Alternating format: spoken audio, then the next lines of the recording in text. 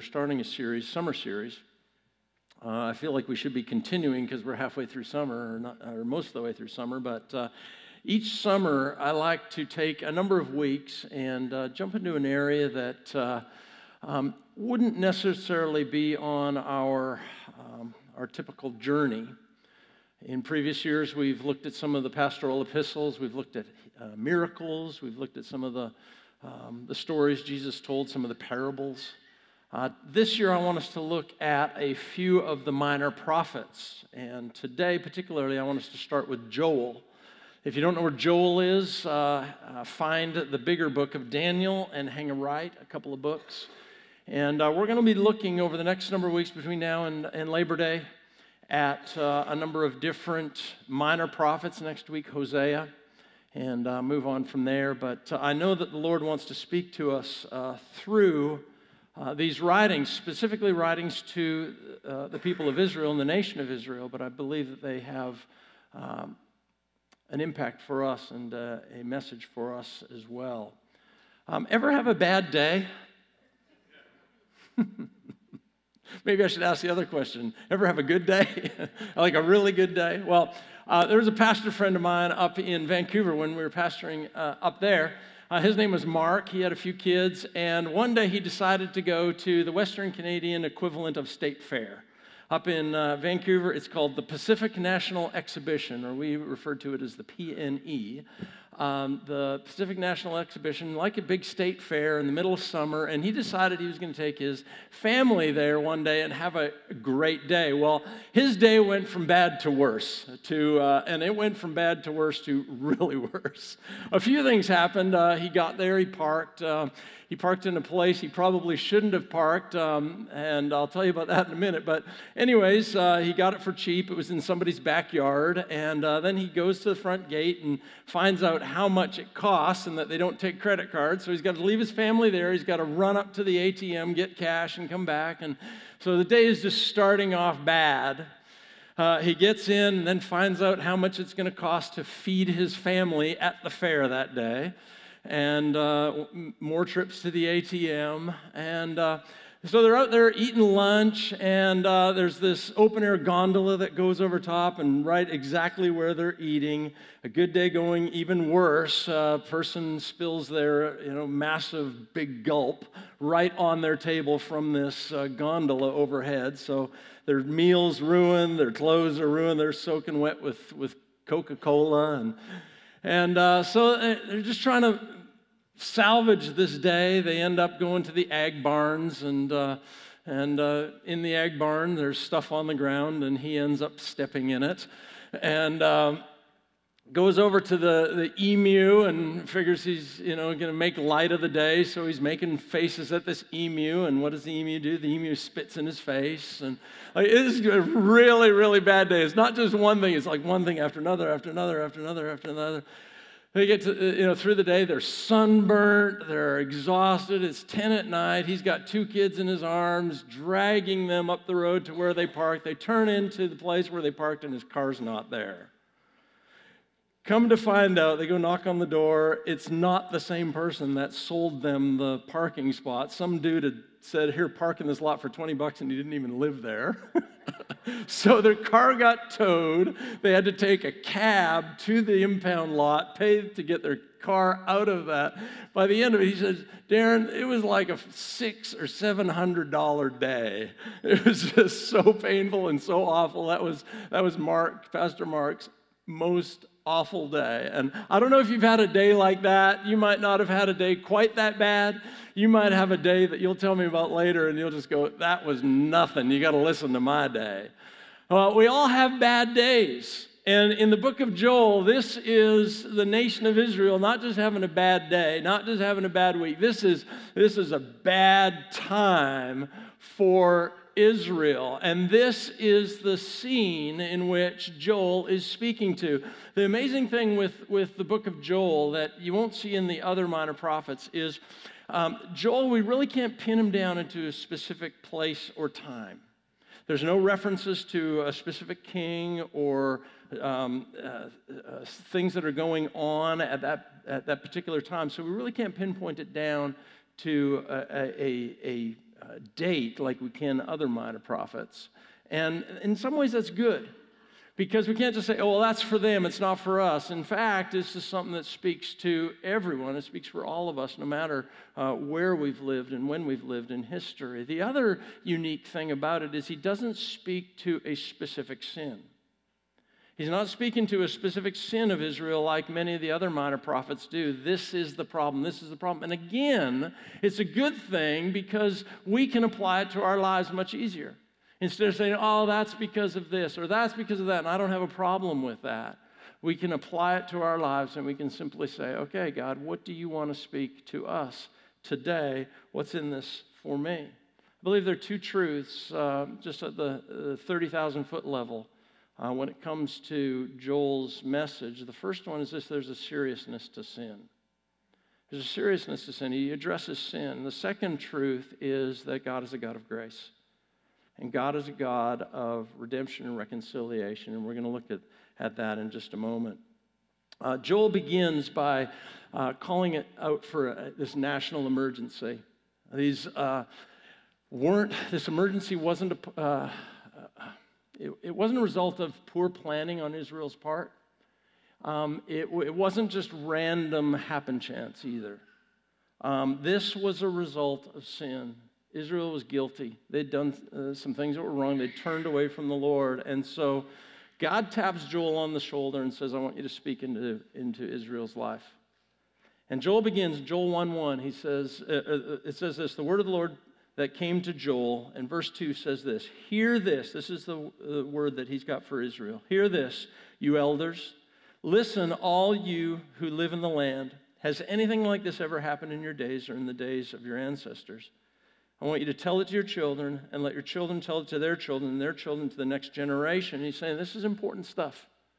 I want you to hear me. This is an emergency. Listen up, listen up, listen up. Verse 6, he says, our nation has been invaded by a powerful army. And this isn't an army that is physical in nature. It's not a human army that's coming with swords and spears and weaponry. This is an invasion of a different kind. Verse 10, Joel says, the fields are in ruin.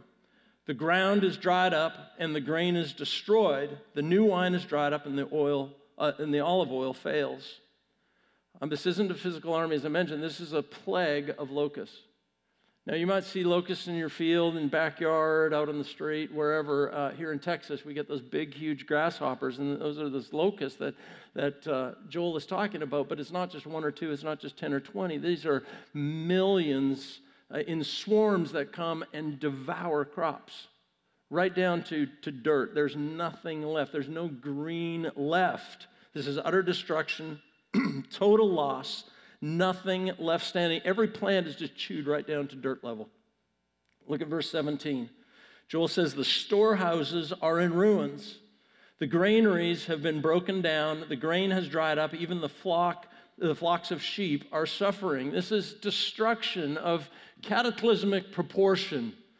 This is much worse than any zombie apocalypse than you can imagine or conjure up. This is just devastation, scorched earth. You don't want to be there. This calamity that Joel expresses is happening because of sin.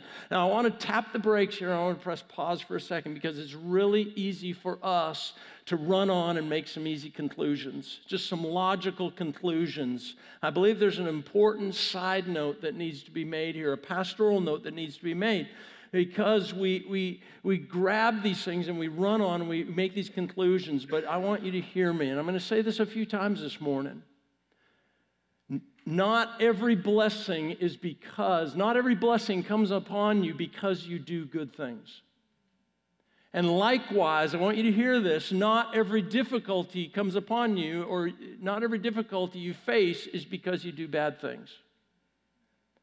It's important to know. Just take that and just tuck it away for a second. Remember that. Big question I'm often asked is, why do bad things happen to good people? I'm sure you've been asked that before. As a Christian, as a God follower, as a Christ follower, why do bad things happen to good people? I'm somewhat shocked that the other question doesn't get asked. Why do good things happen to bad people? Ever thought about that? For all have sinned and fallen short of the glory of God. Why do good things happen to bad people? But we never ask that question. But anyways, the question that gets asked, why do bad things happen to good people? And when I'm asked that question, when that topic in essence comes up, I have a few answers. The first one is this. The first one is relatively easy, and it is because of sin, our sin. When we sin, we come out from under the Lord's covering. We do our own thing. We go our own way, and the Lord doesn't bless that. And we put ourselves in situations and predicaments that affect us negatively.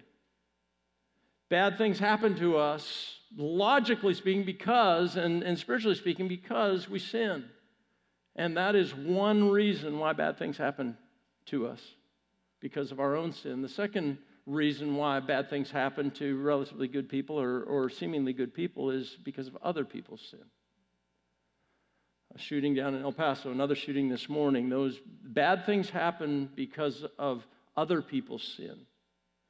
I'm sure each and every one of us has been the recipient on the receiving end of someone else's wrongdoing, and we've suffered the consequences because of that. Whether it's someone close to us, someone dear to us, someone who is in relationship with us, a family member, a friend, loved one, or maybe it's just a friend or acquaintance, maybe even someone we don't know, but guaranteed each and every one of us has suffered at the hands of someone else's wrongdoing or someone else's sin. Those two are relatively, I won't say easy, but it makes sense that bad things happen because of sin. There's another reason, though, why bad things happen or we suffer in this world, and it's not a cop-out, it's simply an answer founded in Scripture, and that's we live in a fallen world. A world that is under the curse, a world that is permeated with sin. And things don't work as they should. Our bodies don't work the way as they should. Our bodies grow old. Our bodies fatigue. Our bodies are susceptible to illness, to sickness, to viruses, to infection. The relationships that we are in are suspect to just a fallen world. Things around us do not work as they should. Even think of our environment and our climate and that. You could say that those things do not work and do not function as they should. So 3 reasons why we're faced with adversity and why we go through these things. But pastorally, what I want to encourage each and every one of us to do this morning is to approach this subject with discernment, with some spiritual discernment. Jonathan talked last week about growing into full stature, maturity in our faith, and I believe that's something that we even have to do with this subject. You see, we can have 2 extremes. We can land on the side where everything is a result of sin and paint things with a big, wide brushstroke and say every negative thing that comes our way is a result of sin, and we go the other extreme and say, belittle it and say nothing that we experience as a result of sin, and we belittle its presence. But again, let me say that not every blessing is because you do good things. And likewise, not every difficulty you face is because of your sin. There are good things and bad things. And we think even personally in your life, the way you go through, the blessings that you receive and those struggles and those difficulties that you go through, and discerning and truly being introspective and saying, what is going on here? I've had many people who I've talked to hurt and wounded right to their core because someone has come up to them and said, the reason why you're going through this is because there must be sin in your life. Well, that's not helpful. And that's not the truth most of the time. Same thing corporately. I think at times, even as a church, we go, hey, God is blessing us, but look at how good we are. Is that really why he's blessing us? Or we're going through struggles. Well, someone must be, we go looking for the Jonah, and who do we have to throw off the ship in order for God to bless us? There must be sin in the camp. Let's go find it. And we go, pitchforks and torches trying to find the sinner amongst us so God will be able to bless us once we extract them from our masses. You see the logic? Well, likewise, we go nationally with this as well. If only we legislate the righteousness, and if only we do the right things, God's blessing is going to be upon us as a nation. And the reason why calamity is happening and shooting is happening is because someone in here is sinning. We just have to go at them with a pitchforks and torches and get them out of here in order for God to bless our nation once again. I kind of got into a little bit of this discussion just candidly Thursday morning at our men's group. And I tell you, it's some heavy conversations. And I told them Thursday morning, for one, I'm Canadian. That's not a cop-out, but at the same time, I have a little bit of different perspective on this. At the same time, we don't have 30 days to talk about this right now. So can we approach this with discernment? And can we approach this with the heart of the Holy Spirit speaking into us and saying, and taking this introspective look and going, how about for me? What's God saying to me? Where's my relationship with Him? Where's sin in my life that I need to deal with? Where's my heart? Is it after God, or is there some things that are wrong? And are the alarm bells going off here? You see, here's this prophetic word for Israel. Their sin was getting in the way of that relationship with God. And for them, it was having a direct impact on the problems. And I truly believe that what Joel was saying was Israel, take a look, take an examination, take stock of where you're at in your relationship with God right now. And I believe that God's saying that to us as well. Would you take a look at yourself? Would you examine your heart? Is there sin in your life? Where are those areas of compromise? A good friend of mine, he's in our men's group from time to time. I loved this line one morning. He says, we in our Western culture are very lacking in self-introspection. We don't necessarily do a good job at analyzing what's going on inside of us. We do a great job at looking on the outside and how we look and how we portray ourselves and how we come across, but very seldom do we truly get down to the heart of the matter and the inside of our heart and really go, Lord, what's going on? What's the condition of my heart? What's getting in the way? Really, I love the psalmist in Psalm 139 saying, search me, O God, know my heart. See if there be any anxious way in me. Or would you look inside? Would you expose some things within me? Because I don't want anything to get between you and me. So Joel sounds the alarm. He says, blow the trumpet in Zion. Wake up, wake up, wake up. This is the Holy Spirit's work in our lives. Not to be pithy or just speaking lofty, but I think so many times we just blast through the warning signs in our lives. We blast through those alarm bells. We're deaf to those alarm bells. I used to give this illustration in youth group when I was youth pastoring, and I'd talk about this image of a square stone wheel. And as that wheel, let me just use this as a wheel.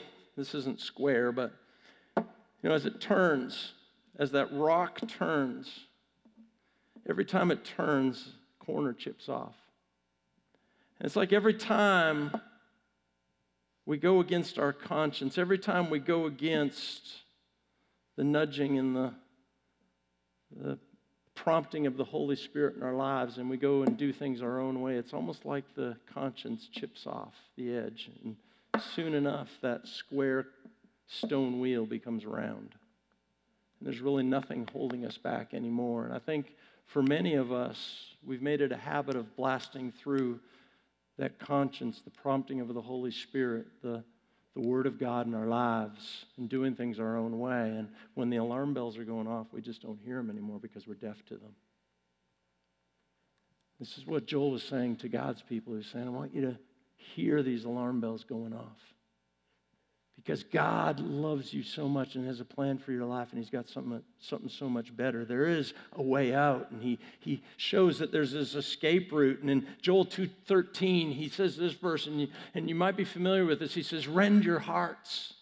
rend your hearts and not your garments. You see, in those days, a symbol of grief, a symbol of mourning was taking your clothes and tearing them and outwardly showing people around you that you were grieving. And Joel is saying, you know what? You may want to do that because nothing is going right in your life, and you want to show grief, and you want to show mourning, and you want to show despair, but you know what? That's not what God is looking for. He's not looking for this outward show, this outward manifestation. He wants something to change inside of you and something to change deep within your heart. And Joel says, rend your hearts, not your garments. Tear your hearts. That's what rend means, to tear. You see, God wants a broken heart. God doesn't want the outward expressions of how awful things are. And yet, many times for us as Christians, we feel like walking around saying, woe is me, woe is me, woe is me, is something that God is honored by. No, what God wants to hear from us is, there's something going on deep within me that's not right. And Lord, would you come and would you change it? Would you make it whole? And would you transform this, because it's not of you and it's not of me? Would you make me new? Joel says, rend your hearts and not your garment. Return to the Lord your God, for he is gracious and compassionate, slow to anger, abounding in love, and he relents from sending calamity. This isn't the heart of God to send calamity. Don't just do the outward expression. Let it impact your heart. Return to the Lord. Come to him with a broken heart. David in Psalm 51, he comes to this place of utter brokenness before God, and the scope and the ramifications of his sin, the massivity of what's gone on in his life just comes crashing down around him, and he's broken to the core, and he says, Lord, you don't delight in sacrifice or offering. You don't delight in these outward expressions of repentance. What has David said? Lord, what you desire is a broken and a contrite heart. That's the offering that you want from me. You want me to break inside. You want this transformation to take place inside. There's a 19th century theologian, his name's Lloyd Ogilvie. He summed up the book of Joel by saying this. He says, when you don't know where to turn to the Lord. And when you get to the point in your life where you don't know where to turn, where you're not just having a bad day, where you're not just having a bad week, but you come to this understanding that there's some things inside of you that just aren't right. There's things that you're nuzzling up to or embracing or acknowledging in your life and giving a priority in your life that aren't of God. And you come to that place where it's just not working anymore, and the Holy Spirit prompts you, it's time to turn to the Lord. You ever been there? You ever been in that place? Nudging of the Holy Spirit in your life. This light goes on, the alarm bells are firing. You don't know what to do. Turn to the Lord, because there's restoration. And Joel goes on to talk about a God of love, a God of grace, who's quick to come along and be compassionate and loving and gracious. Look at verse 19 of chapter 2. Through the prophet, the Lord says, I'm sending you grain, new wine, and oil, enough to satisfy you fully. He goes on to say, I'll protect you from the invading armies. I'll drive them out from you. I will destroy your enemies. The threshing floors will be full to overflowing. The vats will overflow with oil and new wine. And we know the meaning of the new wine that comes along. It's this refreshing and the outpouring of the Holy Spirit. In verse 25, the Lord says through Joel, I will repay you for the years the locusts have eaten. How about that? That's not just putting a Band-Aid on it. That's not just stitching up the wound. That is blessing beyond that which we deserve, that which we can acknowledge. It's this understanding that the enemy has come in and robbed and stolen and destroyed, and that is not an impairment to the blessings of God. God will come and bless beyond that which the enemy has stolen. Verse 26, you will have plenty to eat until you are filled, until you're full. Verse 27, you will know that I am near.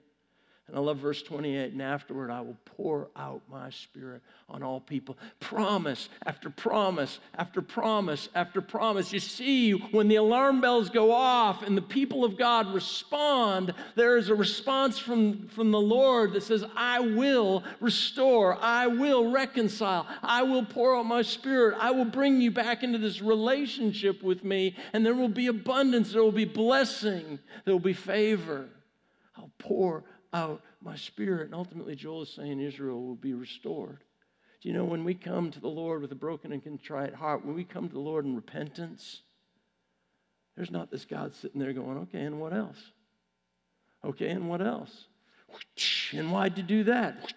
You know? Around here, so often, you've heard me say, and you've heard others up here talk about, we talk about conviction that brings repentance, that brings about restoration and reconciliation. You see, conviction is way different than condemnation.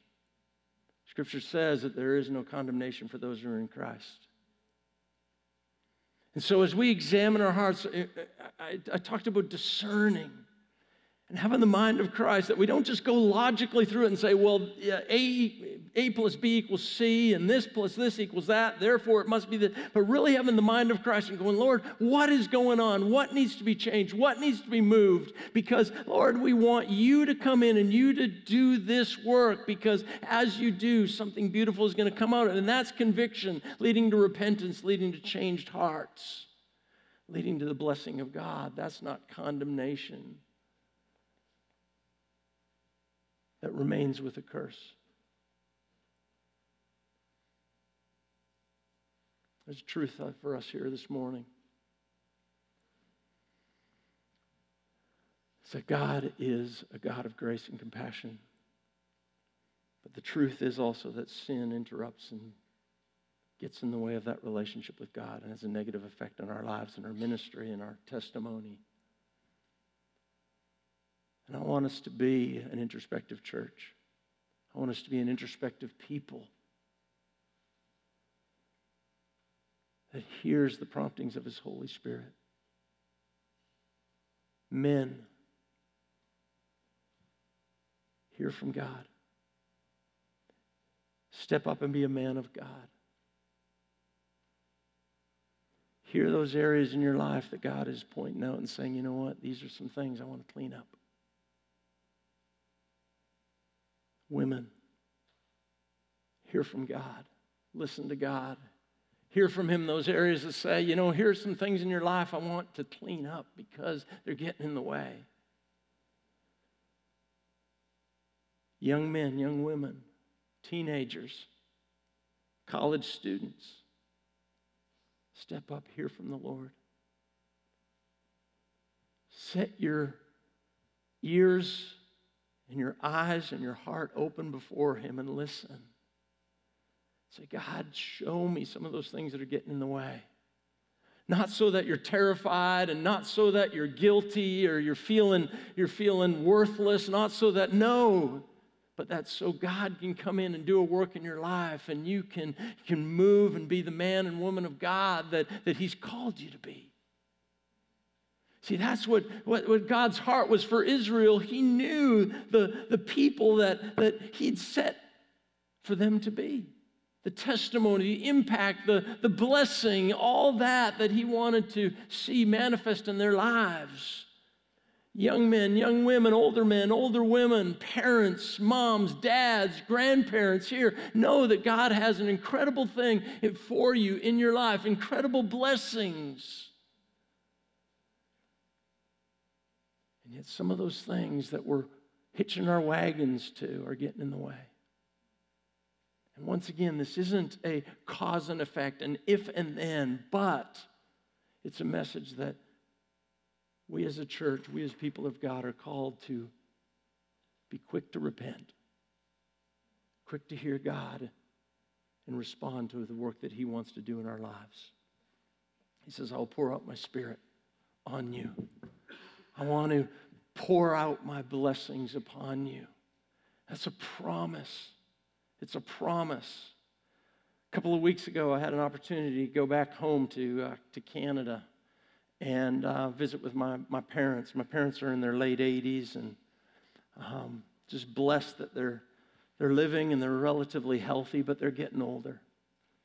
For years, every time my dad has either come to visit or I've gone up there to visit, I like to, it's kind of our thing to go on a road trip.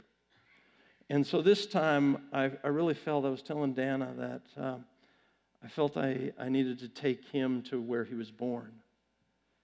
And it was pretty cool.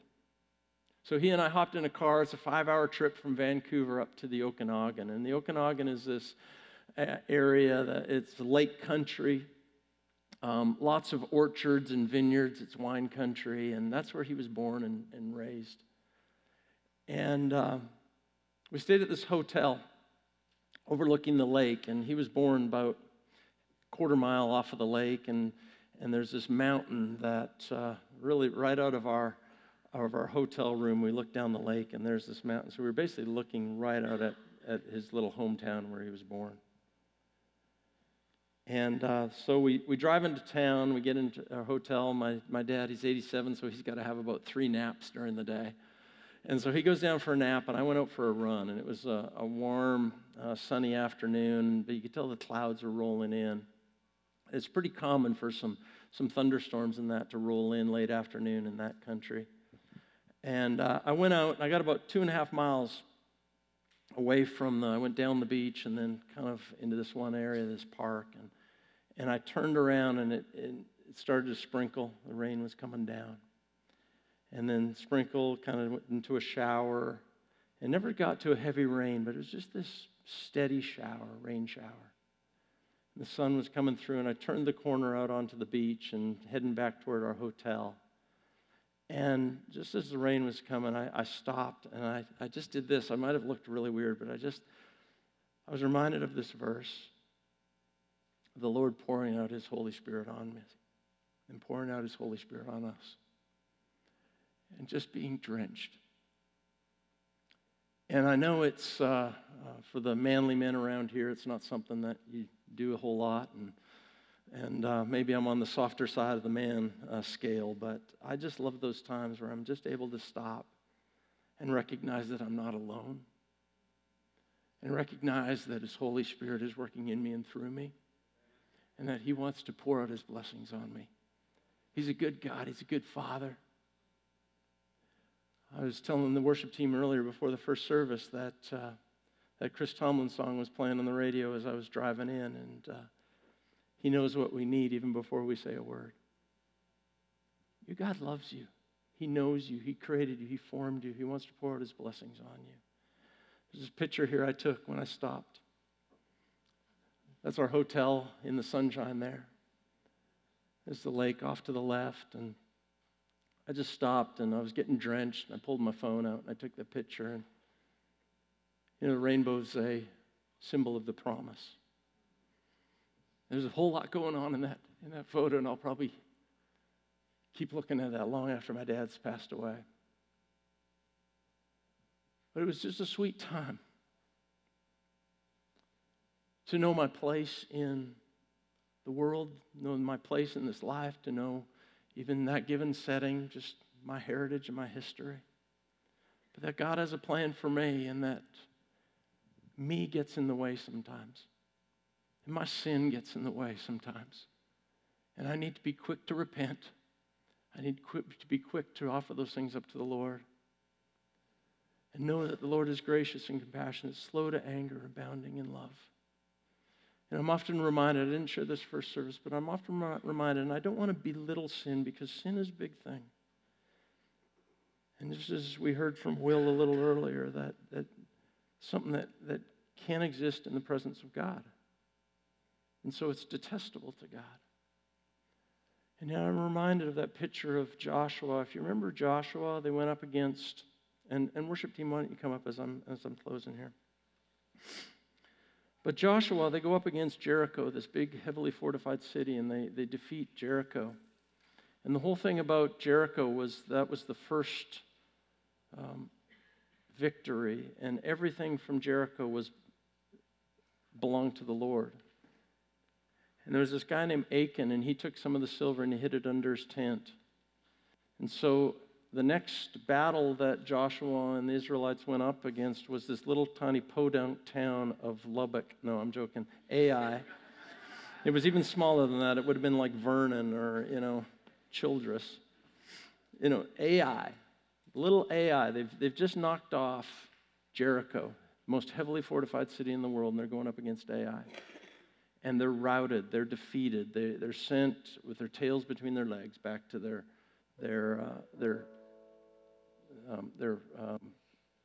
camp. And what happens there is Joshua tears his robe, falls down on the ground, covers himself with dust, and he's rolling around on the ground going, we've sinned, we've sinned, we've sinned. You ever pick up on what God does? He doesn't sit there, grab the whip or grab the hammer and go, bang, you idiot, bang, you idiot. What does he say to Joshua? He says, get up. But he doesn't say get up and move on. He says, get up, deal with the sin, and then move on. Not to belittle it, but not to dwell overly on it. Deal with it. Repent, give it to God, and then get going, moving on. Keep on mission. I believe that's what God wants us to do. And it's not just this once. It's not just today. It's an ongoing practice. Let's deal with the stuff that's detestable in God's sight. Let's get rid of it. Let's repent. Not just outwardly tearing our clothes, but a true repentant heart. God, cleanse me, clean me, heal me, fix what's going on in here. Because I want to follow you. So let's stand. And altar team, why don't you come forward as well? I know we've gone a little longer, but I really believe that God wants to do some things here in our midst this morning. Would you just put your hands out before the Lord? Just open your hands and let's pray together. Lord, we confess our sins to you this morning. And Lord, I can do it pastorally and corporately, but each and every one of us needs to do it for ourselves. And it doesn't come out of obligation. It comes out of a prompting of your Spirit. And it comes out of a sincerity of heart and a humility of heart. And Lord, I pray that you'd help us with that. You'd expose right now, Lord. I pray you'd shine the light, the exposing light of your Holy Spirit into the nooks and crannies and crevices of our heart and our mind. And Lord, bring those things to light that we need to confess and surrender and repent of.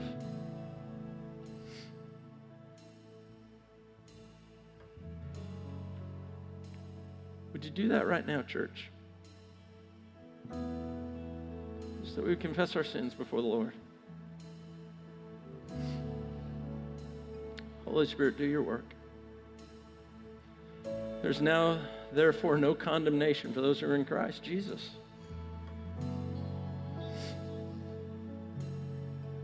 Lord, the cross is supreme. The price that was paid on Calvary paid the price for our sins.